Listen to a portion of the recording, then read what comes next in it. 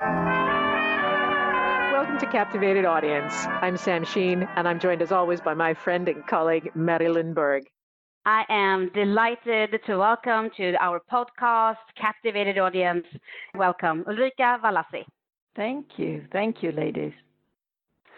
So, Ulrika, would you mind telling us a little bit about who you are, where you work, and in what jurisdiction you are based? Definitely. I am, after 30 years working for the banking industry, I am now head of credits with DBT. DBT was founded in 2016. We wanted to be the warrior for SME in Sweden. We wanted to enable growth by offering forward-looking and long-term financing with transparent conditions to Sweden's growing companies. Our sweet spot is the Swedish SMEs, the same group who has the most severe problems considering today's environment, I would say. We wanted to be something new, building on the most traditional of banking, actually. And you're based in Sweden, and DBT is a company that offers its services to the Swedish market, as you said. Exactly. Yeah. We're only focusing on Sweden at the moment. While on the topic of Sweden, our Prime Minister, Stefan Löfven, held a speech to the nation. Some say it was quite harsh. I would say it was quite to the point.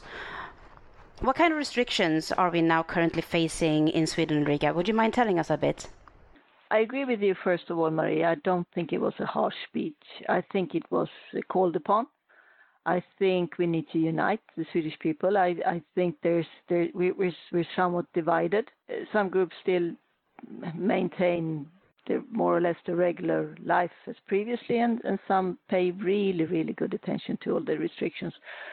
From a family perspective, I have 2 out of 3 children that are called back home to do studying on a distance studying. Whereas my 14-year-old is still in school. He finds it horrible. My husband, he's working for the police, he is still at work, whereas I have been home for almost 2 weeks now, working in a digital manner. So of course that calls upon a huge difference in our daily life. When it comes to the companies, I think the main struggle, particularly with the SMEs, but I think that goes for all, regardless how large you are.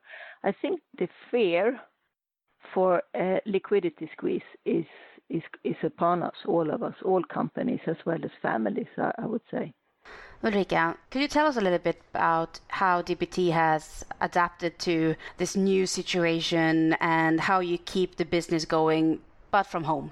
I mean, first of all, I think from our perspective, with the way we set up DBT, using the best technology that we could or that we could afford, I would say I think it's a privilege to be able to work this remotely.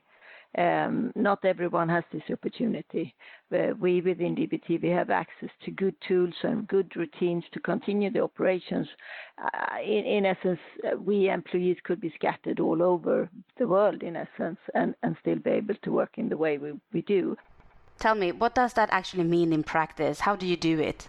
We have morning meetings that we check in with Hangouts. Some of us do look exactly as gorgeous as ever, and some of us are just getting out of bed. It's different, but we all meet up in the morning meetings before we start working. And then we have one touch base in the afternoon. We have retros on Friday afternoon when most of us have a beer or a glass of wine in front of us, just to be able to celebrate that the week has passed and summarizing the week, and also that gives us a time for reflection, which I think is excellent. It sounds like you are very people-focused in your organization, and you have also spotted a need in the industry so far as small to medium-sized enterprises are concerned. But right now, many of them are concerned about their financing, but equally, there must be a concern on your end of illicit actors posing as these types of companies and taking financing opportunities for granted or trying to get through your doors, thinking that businesses like yours will be so desperate, they'll readily be accepted without the proper checks. So what are you doing to be mindful of that? That's a good question. Above all, we stick to our knitting, definitely. You could have a horrible team with an excellent idea, or you can have an excellent team with a horrible idea. I would put my money with the excellent team. So, we evaluate and we analyze in the same manner, and we do not deviate too much. Having said that, for the existing customers, we keep close contact with them. We really want to fulfill what we said previously, that we wanted to be the speaking partner, that we wanted to be there for the SME. So in essence, we focus on our existing customers, and we do not deviate from for the base criteria that we have. And I think that's our contribution, not panicking, but keeping a steady state, because it will change. So in terms of your strategy to mitigate financial crime risks, it sounds like your business isn't running out into the market trying to advertise during this period to bring in large volumes of new customers. No, we're not. First of all, it is a liquidity crunch, and we are not eligible for the state money that have been promised from the Swedish government. They are funneled through the banks. So first of all, we need to pay attention on the funds that we do have, and we will not deviate from that. There will always be opportunities for everything. Whenever one door closes, another one opens. But with regard to our ground criteria, we stick to that. We stick to our knitting, in essence. Ulrika, I had the chance to go to the epicenter where your offices are located for the Stockholm FinTech Week in February. It's a really thriving place. It has a wonderful cafeteria, a great communal meeting place, a really great buzz. So I'm sure you've met a number of the other small financial businesses operating within that center. How do you think they're modifying their practices and coping during the period? What have you heard? If you go down to daily work life, anyone and everyone who can work from home is working from home. When it comes to the company themselves, everyone is really thorough looking through their cost base and trying to consolidate and make certain that they have liquidity to survive whatever period will how long or how short it might be. But I think it's an overall very precise awareness of what are your options. You cooperate with someone, what can we do? Do we have any skills that could be really good for someone else? We within DBT have offered our knowledge and experience to the state-owned Almi because of the fact that we can contribute. I think and that's it's a kindness, and it's also an 100% awareness of what you're good at in within your company. We within DBT, we know how to analyze SMEs, and we do it really good, and that's our business model, and we can supply our business model to other companies. Can you tell me a bit more then about that initiative you just described? Because I'm also familiar, for example, with a company down in the United States who was offered to do batch screening for free for any companies that are struggling due to the coronavirus to have enough staff to do that screening. So tell me a bit more about the initiative you just described. What we did last week was to focus on our own companies or customers. We interpreted the initiatives from the Swedish government. We made a cash flow analysis or a template to a cash flow analysis for our customers, or actually anyone that could download it from our web. So that was what we felt we could do for our own customers. But if you broaden your perspective, you can see that you can do so much more good. So our CEO, Alexis Kopylov, contacted Almi, a state-owned creditor, to offer, our knowledge and our experience, what DBT is really good at, and that is analyzing SMEs. And I think that will broaden throughout the financial industry. I think that's a great initiative to use the skill set that you have, and in order just to share that knowledge and to actually contribute back to society and ultimately reverting it back to the client. One final question from me. What advice would you give to other non-executive directors during this period? Part of their responsibility is to remain aware of what's going on, and they don't all have the luxury of perhaps being as technologically attuned to things. So what are a few gems of advice you might be able to offer them in this current period? The most important is communication these days, definitely. Communicate, but also pay attention to listen. You have to use your imagination. You have to try new ways.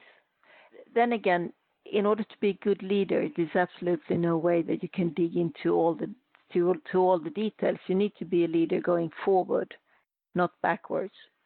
So I think communicate and strive forward. I think that's brilliant advice. Thank you so much, Ulrika. One of the topics I would like to ask you a question in regards to, I do know that Italy has a very special place in your heart and in your family, and especially in northern Italy. And it amazed me because the other day I read in the paper that during this crisis, Venice has reported seeing fish in the canals for the first time in decades, probably due to the dramatic reduction in pollution and of course tourism. Can you think of one positive idea or initiative that you would encourage either other financial institutions, your clients, or us as professionals to embrace? I think the value and the importance of a wholesome family life, I think that will be more profound. But that doesn't go for just banking industry. That will go throughout the whole country, of course. I think it's wonderful with Venice. I think it's wonderful with, you see many, many examples of this. I think you have the harsh banking industry on one end, and then you have the young people, the Greta Thunbergs on the other end. What I hope for is that both ends see the positive effects of each side in order to come a bit closer, that we can find more win-win situations as an aftermath of this. Of course, Venice will change.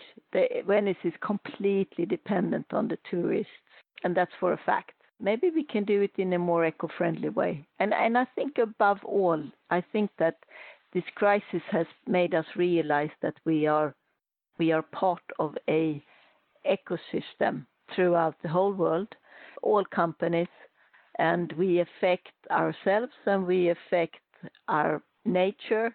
And in order to create something sustainable, I think we need to think twice. And hopefully something good will come out of this.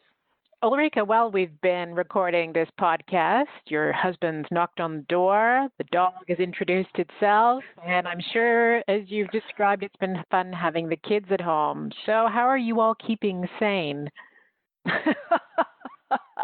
We weren't sane from the beginning.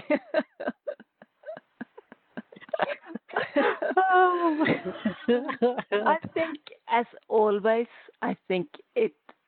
you need to keep a distance to yourself. You need to keep a distance to your own importance. And you got to use your humor. You got to see the fun in something. And if you can't go outdoors, at least open a window so you get some fresh air. It's insane.